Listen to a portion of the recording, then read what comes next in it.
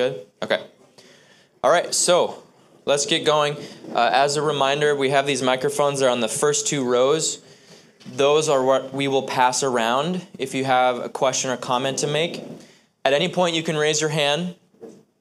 And if I can take a question, then we'll take it. Make sure you wait to speak until you have the microphone in front of your mouth. And there's a little button at the bottom of it. It's small, but you'll find it. Make sure that's turned on.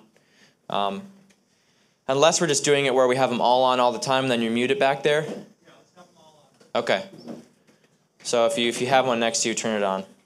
Here's an extra one too. Okay.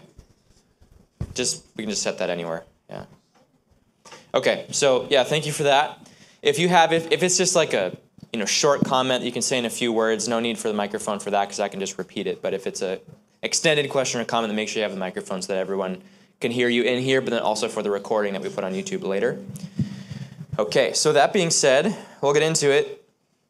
Today we're going over so there's an elementary principle in Hebrews 6 called faith toward God. We're going to be talking about the difference between living in or under faith versus living under the law of Moses.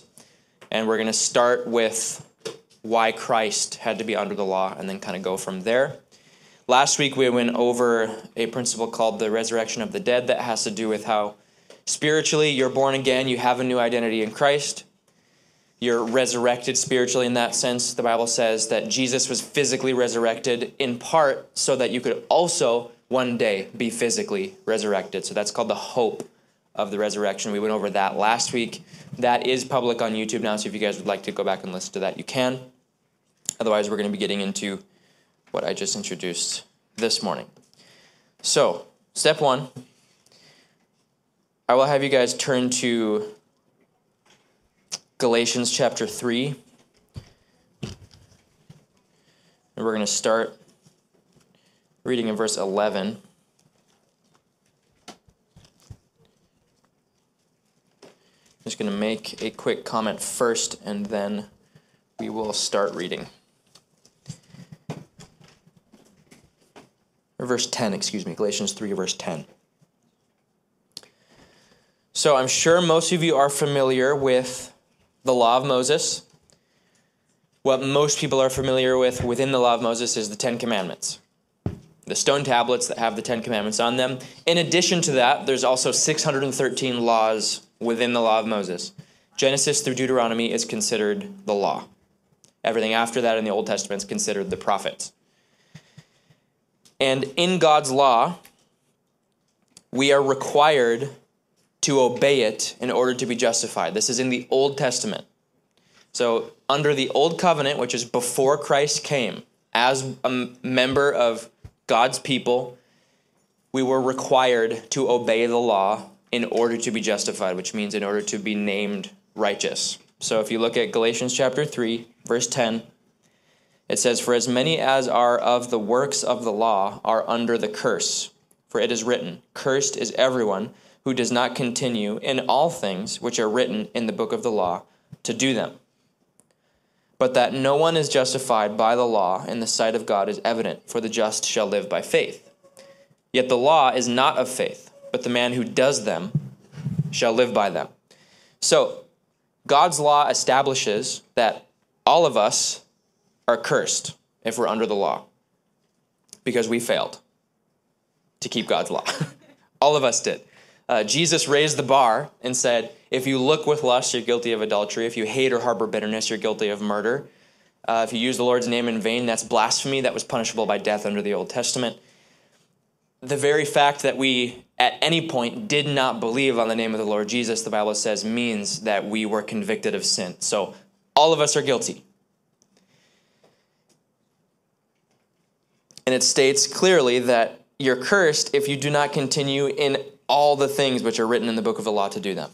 So all of us under the old covenant had failed and were cursed. And the curse itself is its punishment specifically. Romans 5:18 says is condemnation. So let's turn to Romans 5:18 real quick.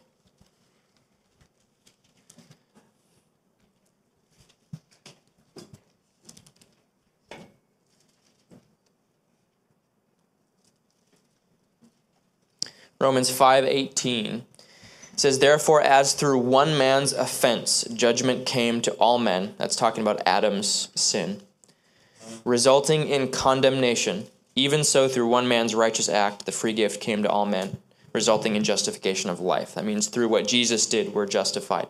But it begins by saying the curse resulted in us being condemned.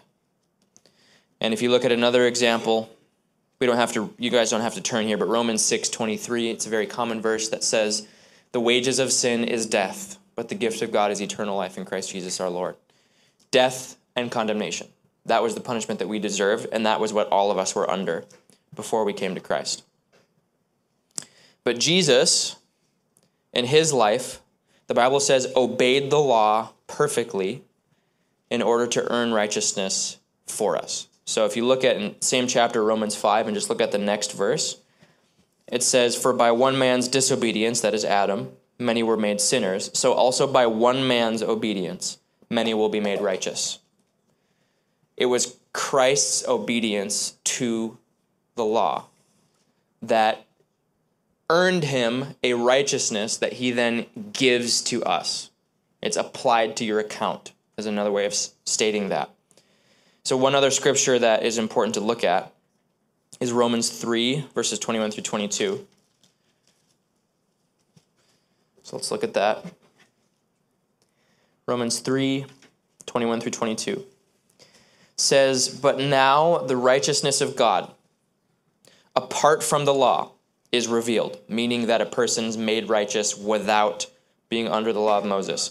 It says, being witnessed by the law and the prophets, even the righteousness of God through faith in Jesus Christ to all and on all who believe. So the righteousness of God is given to those who believe in Jesus and placed on those who believe in Jesus. And the reason why that's possible, just like we read in the previous verse, is because Jesus obeyed the law completely for us and earned that righteousness. Now, something that's specific to note, I won't turn to these references, but Jesus, from the first day that he was born, it says that they waited until he was 8 days old and then they circumcised him, which was a requirement under the law of Moses. Jesus' entire life, he lived fully submitted to the law, was perfectly obedient. The Bible says he never sinned, nor was any deceit found in his mouth. He dressed the specific way you had to dress, had his hair cut the specific way it had to be cut. He never had to make an animal sacrifice for himself because he had no sin. So that made it a little bit easier on him. But he did have to give his life as a sacrifice for us. That makes him ultimately the Lamb of God. Another thing that we know is that Jesus took our death penalty so that we would not have to suffer it. So if you go back to Galatians 3 in verse 13, turn back there. Galatians 3 in verse 13. Going over some basics here, but really important. Galatians 3 verse 13 says, Christ has redeemed us from the curse of the law. Now, what was the curse? We just read it a few verses earlier. Who can blurt out what the curse was? Death and condemnation. Yep, that's the curse. So he became a curse for us. As it is written, curses everyone who hangs on a tree, that the blessing of Abraham might come upon the Gentiles in Christ Jesus, that we might receive the promise of the Spirit through faith. Their faith is mentioned again. So if I'm to summarize this, we broke God's law, therefore we deserved an eternal death penalty. Jesus stepped in as though we were the ones in prison. He paid our bail. He took that death and condemnation so that we could go free. The way that he did that was by making sure that he kept the law perfectly so that he had no sin of his own. And that made him qualified to take your death penalty instead.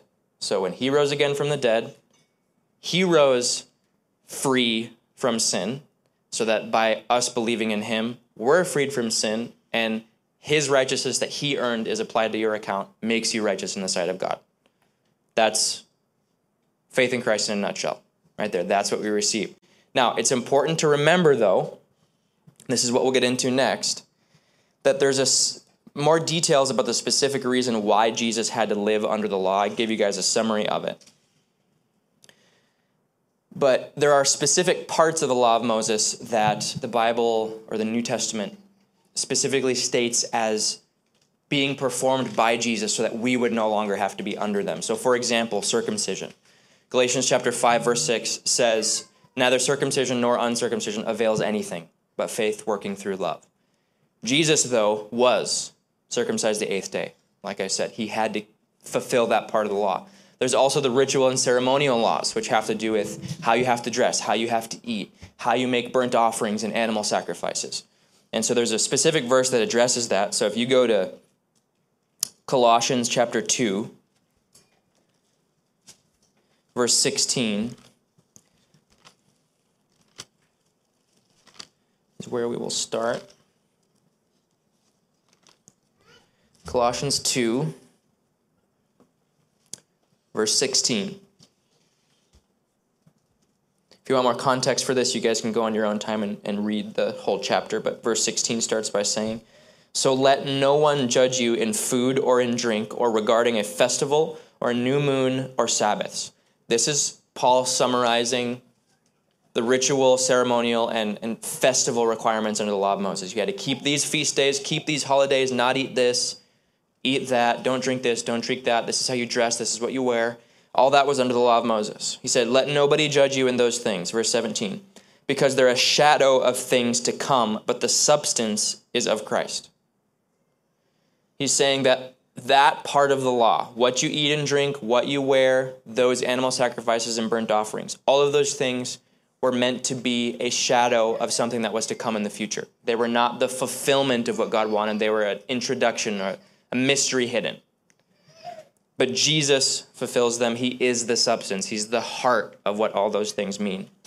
So then if you go to, same chapter, go to verse 20, and we'll read through verses 22. It says, therefore, if you died with Christ from the basic principles of the world, why, as though living in the world, do you subject yourselves to regulations? These regulations which come from the law are do not touch, do not taste, do not handle, which all concern things which perish with the using, according to the commandments and doctrines of men. These things, I'll read verse 23 as well, these things indeed have an appearance of wisdom in self-imposed religion, false humility, and neglect of the body, but are of no value against the indulgence of the flesh. That last part is simply saying if you observe regulations of what you shouldn't touch, taste, or handle, it says it's an appearance of wisdom, self-imposed religion, and false humility. It's neglecting the body in certain things, but it says it really accomplishes nothing when it comes to actually overcoming the flesh. In Christ, observing that part of the law does nothing for you. And that's what he's trying to say in that verse. So that's the ceremonial and ritual laws. Another reference that we're going to turn to real quick is Hebrews 13 and verse 9. Hebrews 13 in verse 9.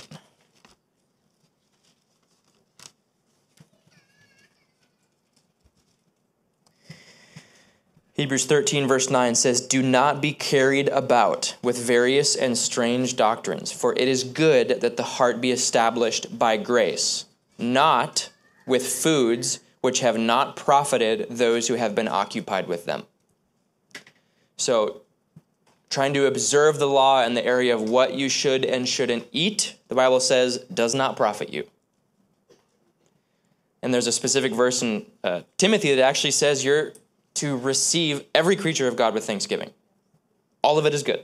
So you can eat pork and seafood. Amen. Okay. But again, remember, this is all stating that Jesus did observe all these things to fulfill the law. So Matthew 5 in verse 17, Christ said, I did not come to destroy the law, but to fulfill it, to bring it to completion, to perform everything that it required. That's what Jesus did. So Jesus kept these feast days. He kept these observances, made sure he walked in line with the law perfectly to earn righteousness. For who? For us, right? So we've got circumcision, that's done away with. Ritual and ceremonial laws, that's done away with. We've got the burnt offerings and sacrifices. We're going to read a couple verses that just gets into that a little bit more detail. So go to Hebrews chapter 9. verses 14 through 15. If you guys are taking notes, it'd be good to write down these references just for your own study later. Hebrews 9, verses 14 through 15. It says, "How much more shall the blood of Christ, who through the eternal Spirit offered himself without spot to God, cleanse your conscience from dead works to serve the living God?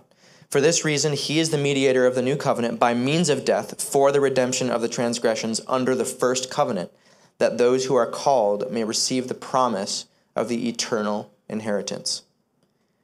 So the blood of Christ, his sacrifice, was the offering made to God to cleanse our conscience. That is something animal sacrifices could never do. The Bible says animal sacrifices could never take away sin. They could cover sin. They could cover it up and give you temporary forgiveness, but it never purged sin from your inner man. That's what the blood of Christ is for. Amen? That's what we have in Christ. Okay, so then go to verses 24 through 28 of the same chapter. Hebrews 9. It says, "For Christ has not entered the holy places made with hands, which are copies of the true, but he went into heaven itself, now to appear in the presence of God for us. Not that he should offer himself often, as the high priest enters the most holy place every year with the blood of another. He then would have had to suffer often since the foundation of the world. But now, once, at the end of the ages, he has appeared to put away sin by the sacrifice of himself. As it has been appointed for men to die once, but after this the judgment, so Christ was offered once to bear the sins of many. To those who eagerly wait for him, he will appear a second time apart from sin for salvation." Amen. He made one sacrifice for all time. One more verse. This is also in Hebrews. Go to chapter 10, next chapter. In verse 11 is where we'll start. Hebrews 10, verse 11. We'll read through 18. It says, "And every priest stands ministering daily and offering repeatedly the same sacrifices which can never take away sins. But this man," this is Christ, "after he had offered one sacrifice for sins forever, sat down at the right hand of God, from that time waiting till his enemies are made his footstool. For by one offering he has perfected forever those who are being sanctified." You've been perfected forever. "But the Holy Spirit also witnesses to us after he had said before, 'This is the covenant that I will make with them after those days, says the Lord.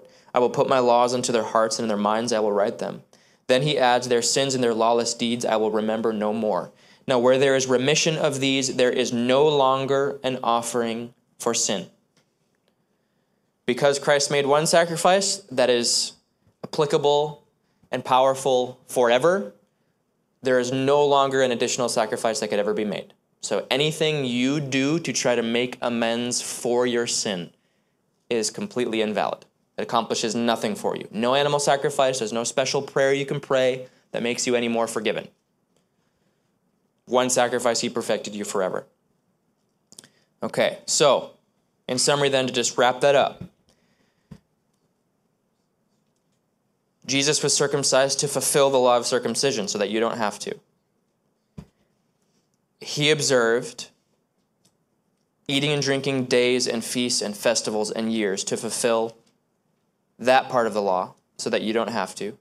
And he also made a sacrifice of his own body to take away sin forever so that you would not have to actually burn on the altar, which in our case, without Christ, would be hell. That's why animals had to be burned. It was the fire of condemnation. And Jesus took that. The Bible says he descended into hell for us, so we wouldn't have to. Okay, so before I move on to the next part here, what all this means, and this one place that this is stated is in Romans chapter 6, verse 14, which you can write down if you're taking notes, but we won't turn there. It says, "You are no longer under the law, but under grace." The law that it's referring to is the law of Moses. You are not under the law, but under grace. But the question that comes up then is, what about the Ten Commandments? Do we still need to observe those? Another way of identifying being under grace the Bible says, is being under what's called the law of Christ. So Galatians chapter 6, verse 2 says that we are to fulfill the law of Christ. And there's another place, it's mentioned twice in James. James 1:25 and James 2:12 both say that we are under something called the law of liberty, or the perfect law of liberty. So it actually writes in James 1:25, referring to the New Testament as the law of liberty. And in 2:12 it says, we'll be judged by the law of liberty. So even though you're not under the law of Moses, we are under what's called the law of Christ and the law of liberty. And in the law of Christ, Romans 13 says the Ten Commandments are still relevant. They're still valid. So if you go to Romans chapter 13, which is where we'll go next.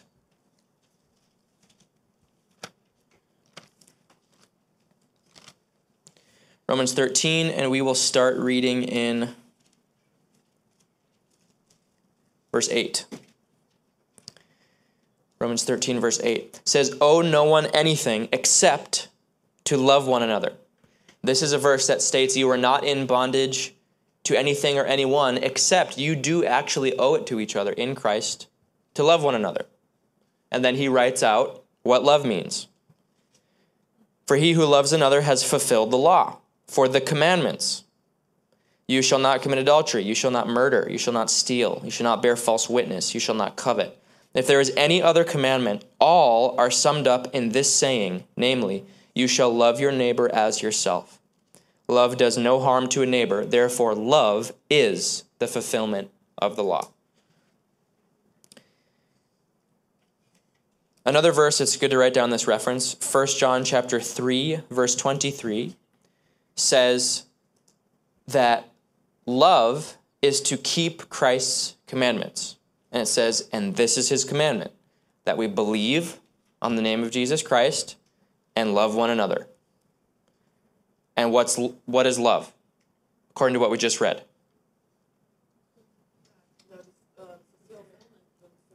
It's the fulfillment of the law, yes.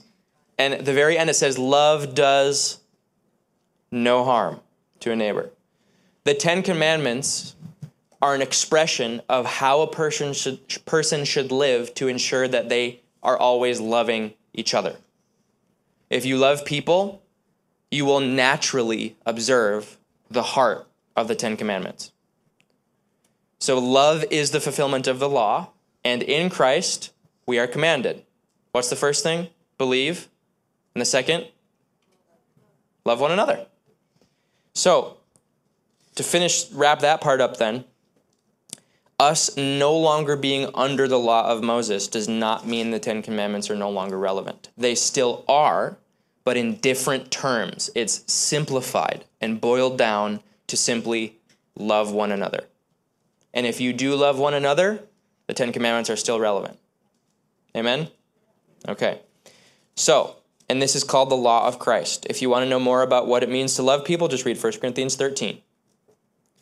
That's a chapter that's many refer to as a love chapter. That'll tell you, for example, love suffers long and is kind. It doesn't envy, doesn't boast, doesn't parade itself, so on and so forth. Those will give you qualities of love.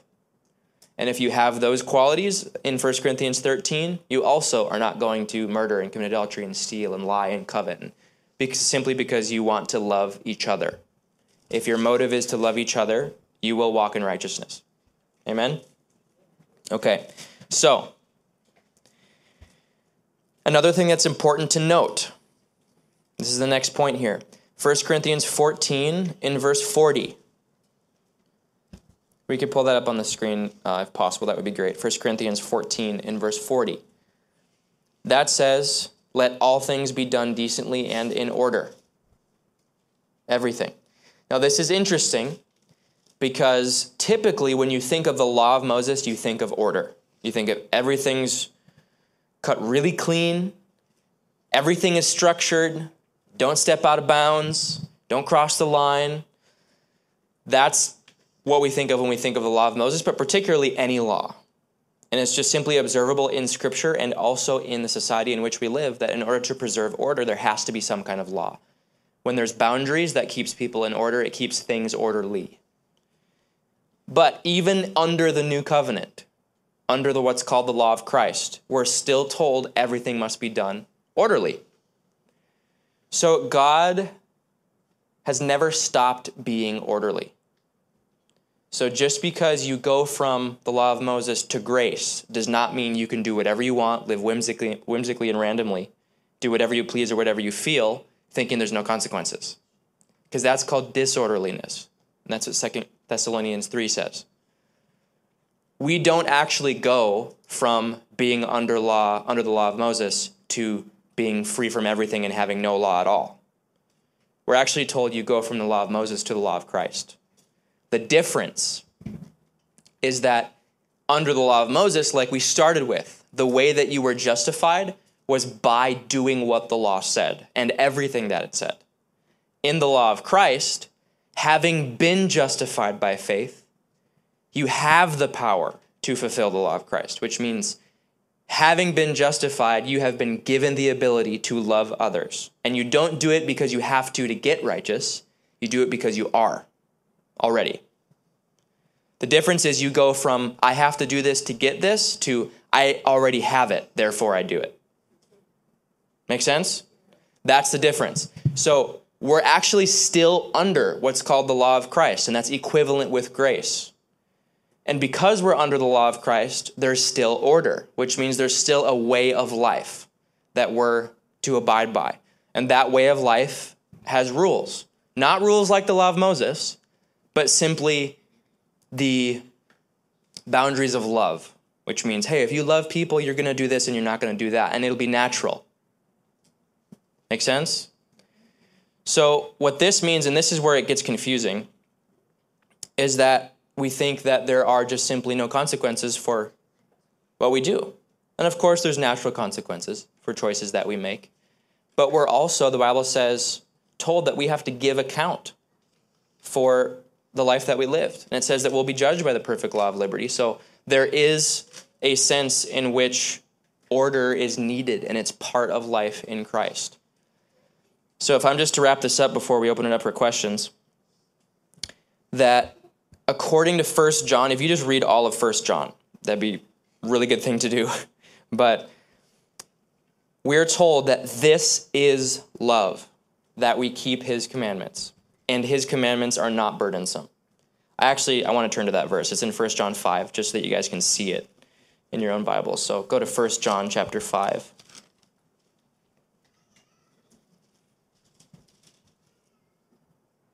First John 5 and verse 3 says, "For this is the love of God, that we keep his commandments, and his commandments are not burdensome." I think this is actually a direct reference to something you read about in Acts chapter 15, where there's this dispute. The church is just getting off the ground, and there's a bunch of Pharisees that are getting saved, and Jews, and these Pharisees start telling the Gentiles that they got to be circumcised in order to be saved. And the apostles never taught that. So it creates this dispute. The apostles get together with all the elders at Jerusalem and have this big meeting. And in this meeting, what they conclude it with is that Peter stands up and speaks, and he says, "Brethren, please don't put a burden on people which neither we nor our fathers were able to bear." He calls the law a burden. That's in Acts chapter 15. In the new covenant, under grace and under the law of Christ, we are told the way that we love God is by keeping his commandments, but the difference is that those commandments are no longer burdensome. So you're under no burden. That's why Jesus said his yoke is easy and his burden is light. So if you believe that you are under grace, you will keep Christ's commandments to love each other, but it will not be a burden, not a day of your life. What was a burden was when you had to dress this way, not that way, eat this and not that, make this burnt offering and that burnt offering. That was what was burdensome. And that was what was impossible for us to keep. In Christ, order is preserved, but without the burden. Amen? Okay, so let's get into some questions now. So does anybody have any questions about any of this? Yes. Just start speaking into it, yeah. Hello? There you go. So my question would be, because I used to attend the Catholic Church, and I don't know if it's just kind of speaking out loud or just wanting your take on it, but their belief in fasting and Lent and not so much choice of eating, well, I guess on Good Friday, but just Lent. And does that mean that they're kind of stuck in the Old Testament? I mean, when they are following that, or is that not correct? Okay, so Lent specifically, is not something you'll find in the Law of Moses, right? However, we are told that being occupied with do not touch, do not taste, do not handle foods and drinks, being occupied with that doesn't profit you. The only time it does, according to Christ, is when you fast for the right reasons. Fasting is still in the will of God for us. We're still told that it's a good thing to fast, but it is not an obligation to do so on a certain day, certain time, certain year in order to, be a good Christian, if that makes sense. So short answer, yes. To observe days, months, and years for eating and not eating and being occupied with that doesn't profit you. So it's not part of the Law of Moses, but it is part of what's called the regulations, traditions, and doctrines of men. That's not part of the New Covenant. Make sense? Yeah. Okay. More questions?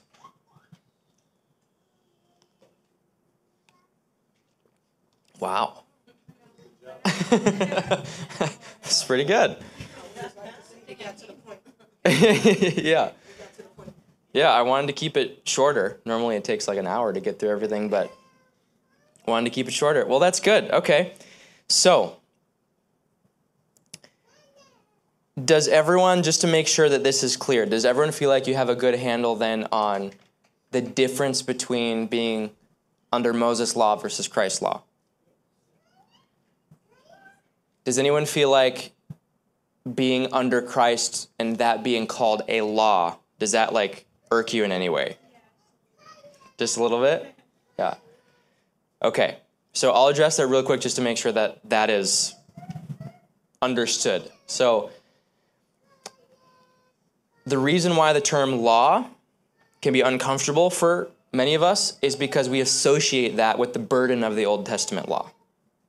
And that Old Testament law was meant to be burdensome. The whole point was actually that you would not be able to do it so that you would realize you're a guilty sinner that is in need of a Savior. The Old Testament law was made to make you guilty. But law itself inherently is not wrong. Law means the preservation of order, which is a good thing. Order is good. Because without it, we wouldn't know we were sinning. Right, exactly. When you don't have order, you have chaos, you have anarchy, there's no boundaries for anything, right? Right, exactly. So we need to have order. The law of Christ simply means, I'll read you a verse that I think really sums it up really well. So go to Ezekiel. Didn't expect to find this in Ezekiel. No, were you just talking about it? Yesterday. Oh, cool. In 36? Ezekiel 36, is that where you guys were? No? Okay. Okay, so Ezekiel chapter 36. This is, to me, probably my favorite presentation in the Bible, and I love the fact that it's in the Old Testament, of the difference between the Old and New Covenant.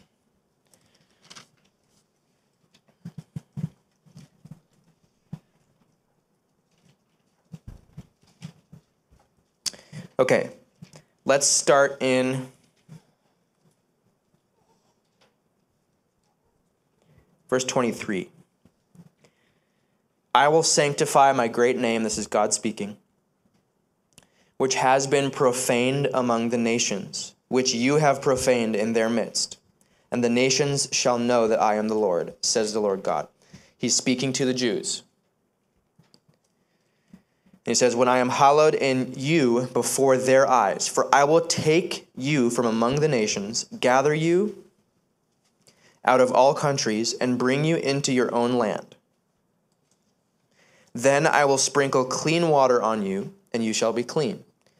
I will cleanse you from all your filthiness and from all your idols. I will give you a new heart and put a new spirit within you. This is about being born again. I will take the heart of stone out of your flesh and give you a heart of flesh. Verse 27. This is my favorite part. I will put my spirit within you and cause you to walk in my statutes, and you will keep my judgments and do them. Under the old covenant, we are simply told, you can't do it. In the new covenant, it never gets rid of law. It simply says the point of the law is maintained, and the Holy Spirit causes you to walk in it. So it's really not you, it's him in you. Right. So basically, you shouldn't worry at all. Right. Yeah, don't worry. But the point is, like, God never got rid of obedience, guys. Okay? The point is that you are empowered to obey by his Spirit within you, and that's why it's not burdensome anymore, because you're not trying to do something by yourself in order to obtain the Spirit. It's given to you as a free gift, and therefore you have the power to walk in it. And so Ezekiel is very clear about this because it simply states God never got rid of his commandments. He simply said the difference is that it went from you having to do it by yourself to now he's going to cause you to do it. That's the difference. His commandments are still maintained. Obedience is still maintained. And the Bible actually says that if you, in 1 Thessalonians 4, it says that if you reject the call to holiness, you reject God.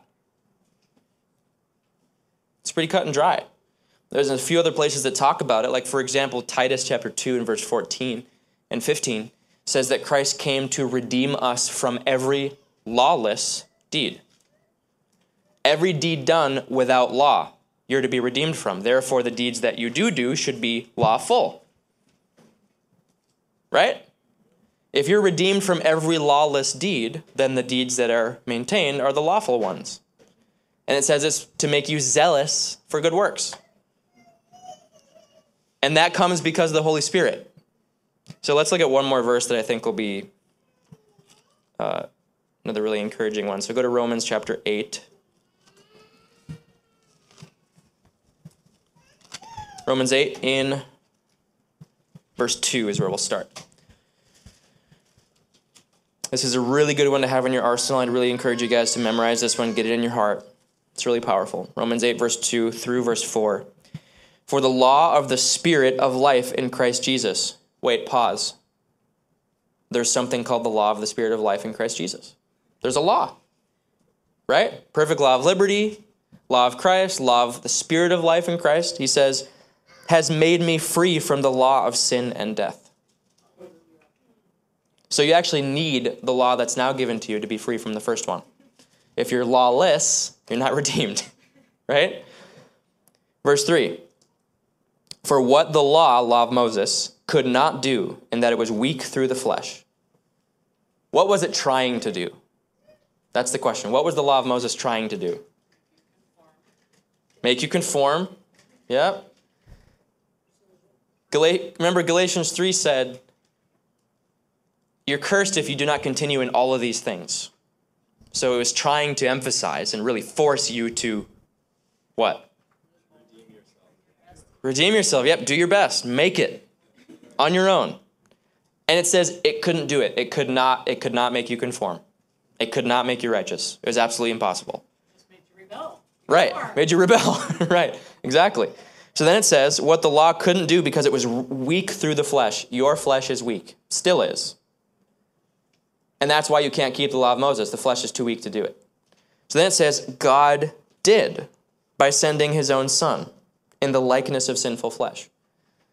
So the point of the law was to make a person righteous, but the law of Moses could never do that. But God did it. In other words, he earned righteousness for you by coming in your likeness. So we know the Bible says that you're made in God's likeness, but Christ came in yours. He came looking and being and living as a man, a human being just like you and I. And on account of sin, it says, which means because of sin, he condemned sin in the flesh. This is the conclusion right here. That the righteous requirement of the law might be fulfilled in us who do not walk according to the flesh, but according to the Spirit. Really, really powerful, because he's saying, get this is so cool. Jesus was the only man who could fulfill the law by himself. He obeyed it. And he earned that righteousness. So he takes that package, which includes the Holy Spirit and the righteousness of God, gives it to you so that through the Holy Spirit, you actually fulfill the righteous requirement of the law, which really is what? Love. All the law is fulfilled in one word, even in this. You shall love your neighbor as yourself. That's the whole thing. You couldn't do it before Christ. Now that Christ did it, you can. Amen. Yeah. I just wanted to say, like, I feel like Microphone. Thank you.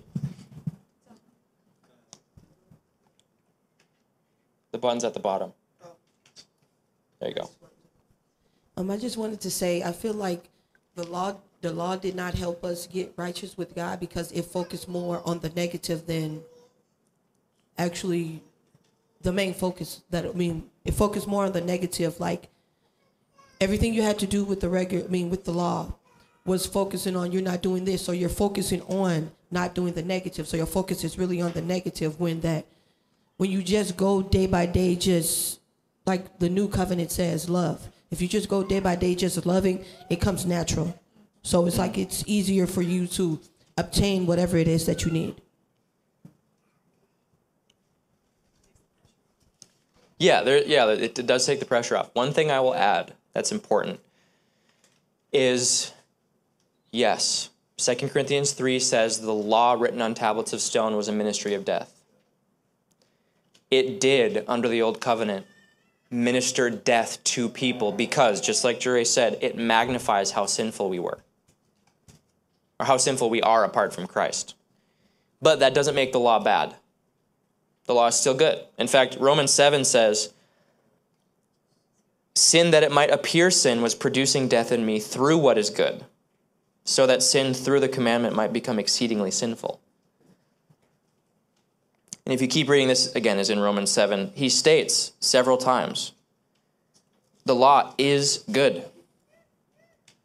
In fact, it's so good that it makes sin appear really bad. That was the whole point of it. The law is still good. Romans 3:31 says, do we then abolish the law through faith? Certainly not. On the contrary, we what? Establish the law. To establish the law means to maintain, number one, that it's good. Number two, that we actually still walk in it. At least the heart of it, what it really meant, which was love. So the only part of the law that you are not under, that Christ did away with, was burnt offerings and sacrifices, ritual and ceremonial observances, feast days and holidays and festivals. But the love of the law, your life is to establish and fulfill. And that's what the law of Christ is about. And that's what's orderly. And that's how we're called to live, and it's how we can live and how we have the power to live in Christ. And anybody who rejects that, the Bible says, rejects God. Amen? Okay. Any more questions or comments?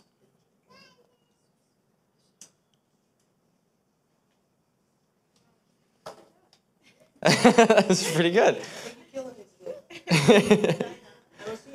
I don't see our person, but preach on, brother. Yeah, we don't have Karen here to say in her Australian accent.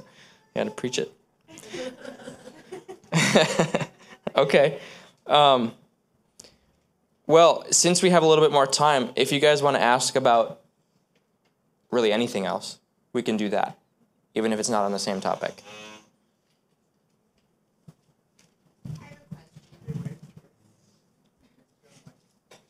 Mike?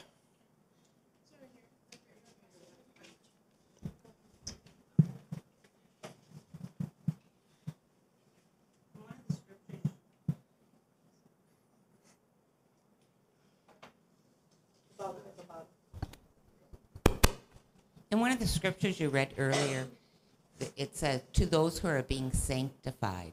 That tells me that salvation is a journey. Can you speak about that? Sure, yeah. Yeah, so that's in Hebrews 10. So it says, he has perfected forever those who are being sanctified. The part of you that's been perfected, we went over this last week, is what? Spirit, yes. Your spirit's perfected. Your body and your mind are not. That's obvious. So the part of you that's being sanctified, this is actually what 1 Thessalonians 4 talks about, which I alluded to just earlier ago. It says that sanctification is the will of God for you. You're called to it. So the part of you that's being sanctified really is your mind. Sanctification, who can tell me what the meaning of sanctification is? Set apart. Yep, set apart. Renewing your mind, which is why we read the Word. The reason why we observe the law of Christ, the reason why we believe and obey the Bible, the reason why we study it is because it renews, renovates is what the Greek word means, changes your mind. The point of that is so that you walk in alignment with the Spirit more effectively every day. And so, yes, that makes sanctification a process, and it is a lifelong process. However, I don't want us to miss the fact that sanctification is never stated in the Bible as something that is a hard, difficult burden like the law of Moses was. Sanctification is supposed to be natural because of the Holy Spirit living in you. And the Bible says as long as you stay renewing your mind, as long as you stay in the Word, then you're going to increasingly be more and more sanctified. If you have no relationship with God, if you're not in the Word, you're not studying Scripture, you're not in good fellowship with other people doing the same, then you're cutting yourself off from the very thing that empowers that sanctification. You have to be walking in the Spirit in order to stay there. So, yes, sanctification is a process, but this doesn't mean 50 years down the road you can say that you were struggling with the same thing you were 50 years ago and still say God's doing a work in me when you had no active relationship with God. Like that would be a bad way of defining sanctification. But yes, it is a process.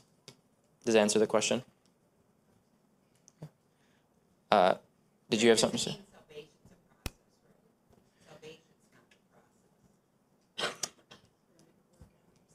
Right. Question. Right. Okay. So the question is salvation a process? So yes, we know sanctification is. Salvation.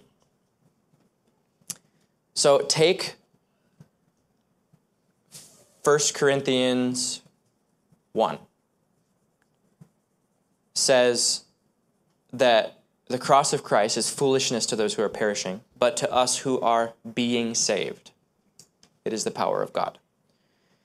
And then I heard somebody state Philippians 2 that also says in verse 12 to work out your salvation. So we just talked about how your spirit's perfected. Your spirit's saved. Your spirit can't be any more saved than it already is now. The part of you that is being saved is what? Your mind. And the part of you that will be saved at the end is what? Your body. So there's part of you that is saved, part of you that's being saved, and part of you that will be saved. And so salvation, it's important to just recognize that the part of you being saved, or that is saved, that's most important to remember is your spirit. That's what makes you a child of God. That's what makes you born again. The being saved is about your mind. So as long as you make that distinction, then you'll be in a good place. Does that answer that? Yeah. Okay. Ron, did you have a comment or a question? I wanted you to just explain again, for the sake of some new people that are here, kind of the vision, what we're doing here, why we're doing it, modern church paradigm, stuff that we're trying to continue to cross off that modern church paradigm list. Sure. Just give everyone a refresher on that. Sure. Okay. I will do that when we finish up. Before I address that, is there any other additional comments or questions about anything? It can be about a different topic too. Okay.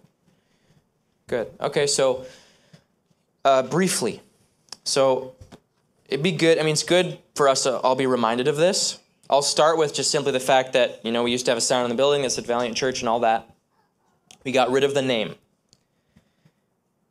And the reason why, and this is where this gets into the modern church paradigm thing, is that the Bible says that there is one body. There are not multiple bodies as far as being in Christ is concerned. Everyone who is in Christ and who is truly saved is part of one body. And we're told in 1 Corinthians 1 that as soon as you say you are of a certain division, denomination, or person, it says that you're acting carnally, which means you're thinking according to the flesh and not according to the Spirit. So as soon as you say we have a name and a denomination and a tradition that is unique from just simply Christ, you're in the flesh. 1 Corinthians 1, like verses 10 and 11, talks about that. And then 1 Corinthians 3, like the first 10 verses or so, talks about that as well in a second place. So we realized we don't want to be carnal. We don't want to be in the flesh. And so we just simply realized we need to identify ourselves by what the Bible says we're to be identified by, which is Christ and Him crucified, and just keep it simple. So that means, and this is what we've showed you guys, that if somebody asks you, oh, what church do you go to? Rather than answering that question pointedly, you just simply state, well, we don't go to a church. We are part of the body of Christ. We belong to the Church of Jesus Christ. And we meet with people in fellowship, study and obey the Bible. That's really the heart of the matter. That's what this is about. That we believe and obey the Bible and we follow Jesus. We were not meant to be named by any other name except the name of Christ. And in 2 Corinthians 4, verse 5, it says, we do not preach ourselves, but Christ Jesus the Lord. You're not supposed to preach any other name but Christ's. As soon as this is what we believe, and some would disagree, or maybe I should say I believe. If you agree, then you can shout out. If not, that's fine. I believe that having a name and a sign and all that, specifically for a church, contradicts Scripture and is preaching us instead of preaching Him. That's just the way that I look at it, and I feel like it's just a roadblock. I just think it's in the way. And so that is what we mean by the modern church paradigm of being identified the way that we used to be. I'm not going to criticize anybody who still has a name for their church. Like, I'm not going to get into that argument because it's just not profitable. Unless they're curious about it, then I'll unload. But before that, I'm just not going to get into that. And so then, but the heart of the matter, just putting that aside, is simply that we obey the model of the New Testament for how the church is to function. The Bible says that in the book of Acts, the apostles set an example, and Paul especially, in several places in the New Testament, says that God gave the apostles as a pattern for how we're to believe and follow Christ and to keep the traditions just as we received them from them. 1 Corinthians 11, verse 2 says we're supposed to keep what was given to us by the apostles in the same state in which they were given to us. So the only way to observe that is to do what they did and not add or take away. And so that's what we mean in saying getting rid of modern church paradigm, getting rid of all the things that are not in what the apostles modeled for us. That's what it means to live like an Acts lifestyle. It just simply means being biblical, personally, but that's what this is about. So, yeah, what was your comment or question? Yeah. I really love that. It's just logistically sometimes it's hard to, okay, Wednesday night is that's my women's group. Monday, you know what I mean? Even as I take notes, you know what I mean? I mean, it's just more of a logistics thing. Like, how do you talk? You almost have to talk about it in sentences instead of just identify it with a couple words, you know? I think that's because it's not Sure. my heart that I see it as you're talking about it. Mm-hmm. And by saying the word, it doesn't change how I feel about it, but it's Sure. just easier to identify things. Sure. You know what I mean? Yeah. Or when you're talking to people about things, sometimes it sounds a little odd. Yeah. I don't know. Yeah, it does sound odd to a lot of people. Put it this way. if you're talking to somebody who understands your heart and they believe the same way, you can keep it simple and just say, hey, yeah, I go here, gather with this group of people. That's fine. But somebody who doesn't understand, and that's going to be like, for me, if I'm talking to, close friend or I'm talking to my wife, for example, I don't have to go through that whole spiel of explaining it all because she gets it, right? But if I'm talking to somebody who's a neighbor of mine and I'm just getting to know them and they ask me, where do I go to church? I don't want to just say, oh, I go here, because then it just perpetuates what they have in their mind about what church is, So I would rather explain it to them for their sake, right? So that's, a better way of looking at it. You don't have to be, all anxious about making sure you get all the words right. If you're talking to somebody who knows you and who knows your heart. It is a great conversation starter. Yeah. What did you just say right there? How do I explain to the neighbor? I just did this last week. Went on a walk with a neighbor because a couple weeks before that, I went on a walk with my daughter, Ada, pushing her in the stroller, and I noticed this woman in the backyard and approached her to say hi, asked to pray for her. She let me pray for her, gave her some information about Jesus, just introduced Christ to her, and then it was kind of funny, this guy, random stranger, walked up behind me and said, I testify that what this man is saying is true. Just literally what he said, word for word. It's really funny. Yeah. So then I talked to him for a little bit. So then walked off, and I said, hey, I'll come back and I'll bring you some apple crisps. So we made her an apple crisp, brought it to her, and then asked her if she'd go on a walk with us. So then Ellie and I went on a walk with her around this pond that's in our neighborhood. And first question she asks me is, what makes you do what you're doing? Why? Why'd you ask to pray for me? Why this, why that? And I said, well, and then she said, are you a minister or something? Are you a preacher? And I said, well, technically, how you look at it, yes.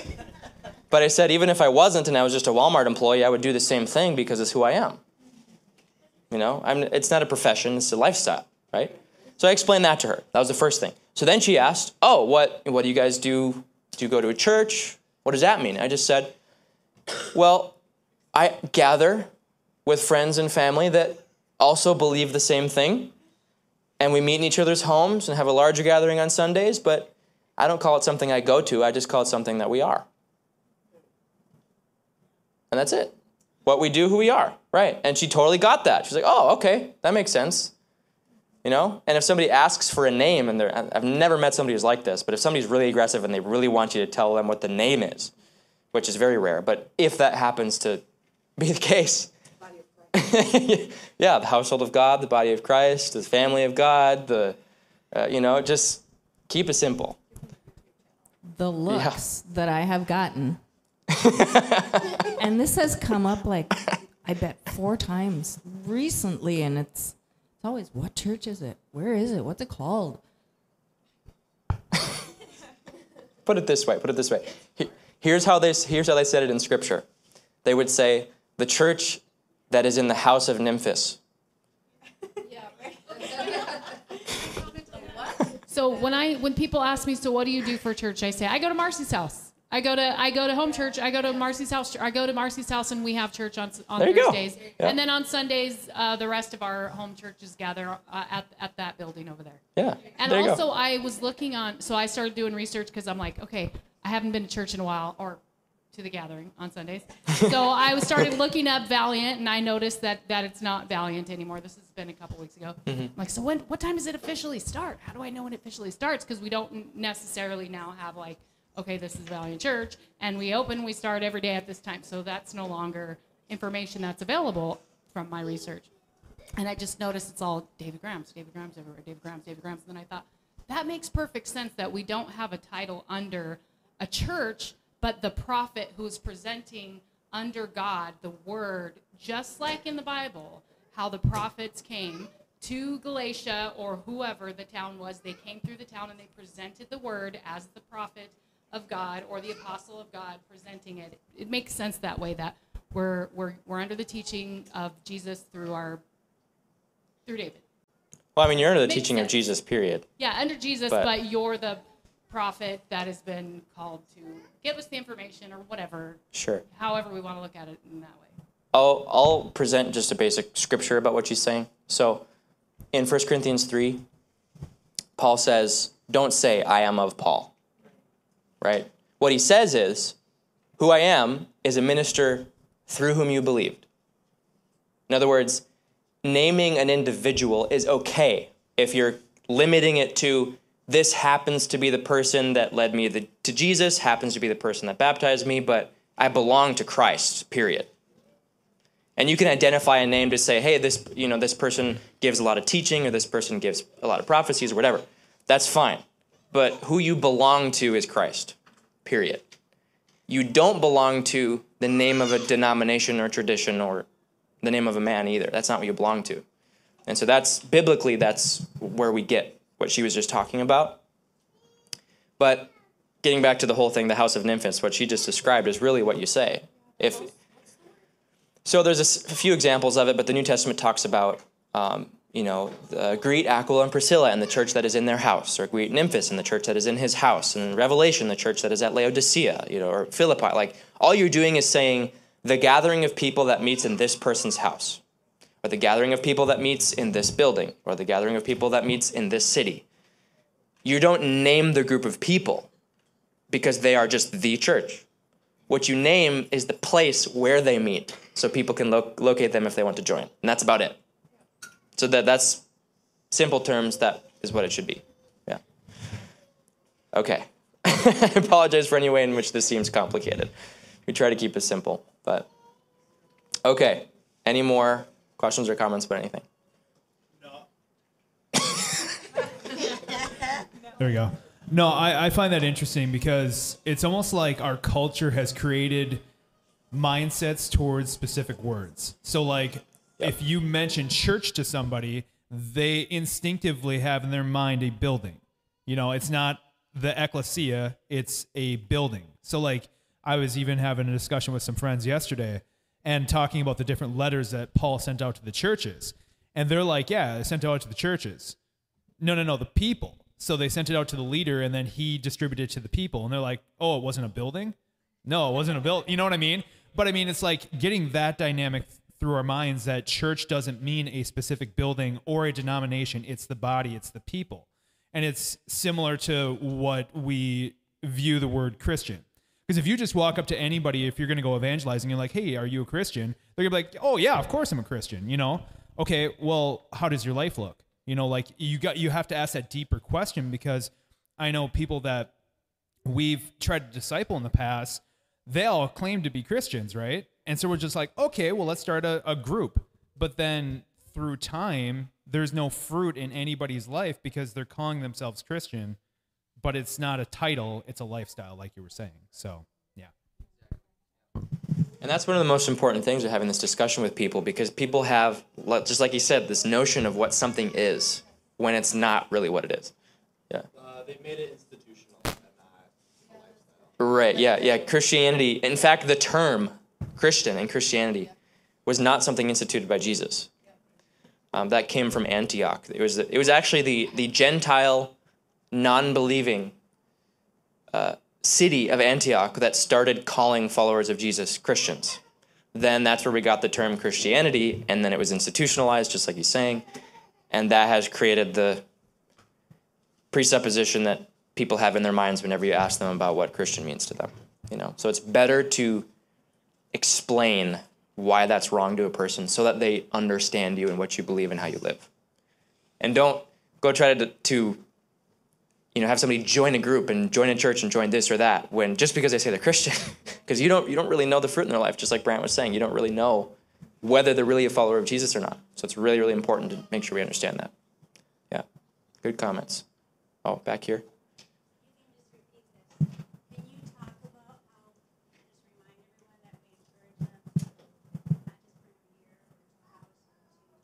Yeah.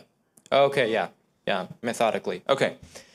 So the comment she just made was that the point is not inviting somebody to a gathering. If you look at how evangelism was done in the book of Acts, again, what was modeled by the apostles? They went out and discipled people, and when they were baptized in the Christ, then they added them to the church. So the way that evangelism functioned was there was no invite to a building. In fact, the Bible says if there happens to be an unbeliever or uninformed person who walks in, yes, make sure you respect that. But we're never told in the New Testament that you're supposed to invite people to church. We're simply told, you go out and make disciples. The people inside the church do the work. You go out and you make disciples. And it's one-on-one stuff, guys. Like, you find a person, you lead them to Jesus, you baptize them, you pray for them for healing, whatever it is. You lead them to Jesus, and then if they're baptized into Christ, you say, hey, like, join the fellowship. You're part of the family now.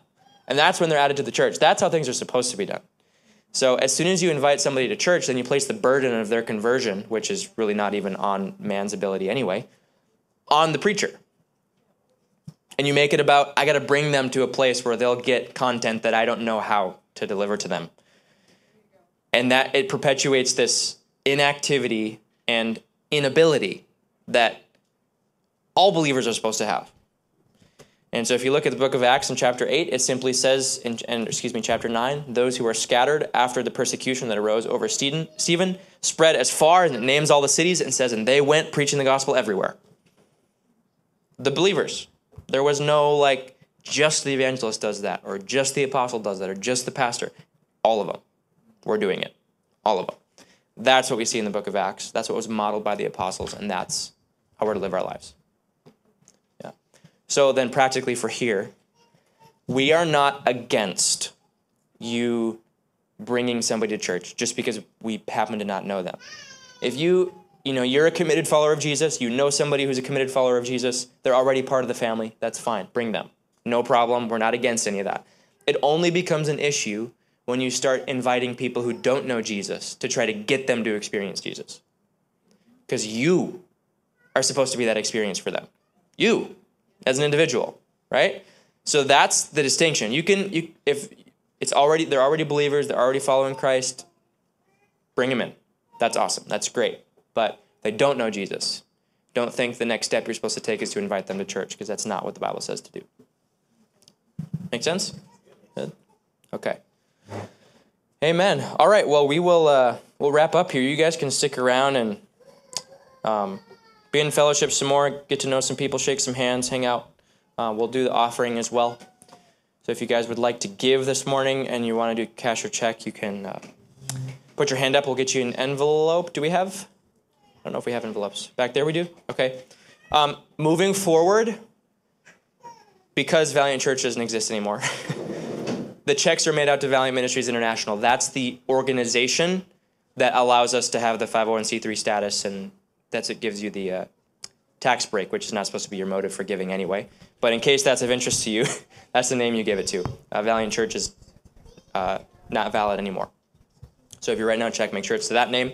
Otherwise, you can use the link that's on the screen if you want to do it electronically on your phone with debit, credit card, or PayPal. So thank you guys for your generosity. I'm just going to pray us out here, and then you guys can move forward. So, Father, I thank you for your faithfulness, the truth and wisdom of your word. Just pray that in everything, you, your kingdom, and the Son of God would all be edified and built up in this world, in this nation. I just right now want to pray for just the United States of America, and that we would not think that it's our job to be patriots of a flag or of a human nation or government, but rather patriots of the gospel, ambassadors of the kingdom of God, and that we would preach the gospel, and we would not preach ourselves or the name of any denomination, tradition, or man, but that we would preach the name of Jesus. Help us to have the understanding that we need to be able to do that effectively, Lord. And I thank you for just giving us boldness to preach your word, and the willingness to do so, and the know-how, the skill set to be able to deliver your word to people. And I thank you for the seed that was sown in everyone's hearts this morning, that it would bear fruit, that it would grow, that they would study it, meditate on it, and bring fruit to maturity with patience, Lord God. All these things in the name of your Son, Jesus, we pray. Amen. Amen. All right, you guys, you are dismissed. See you next week.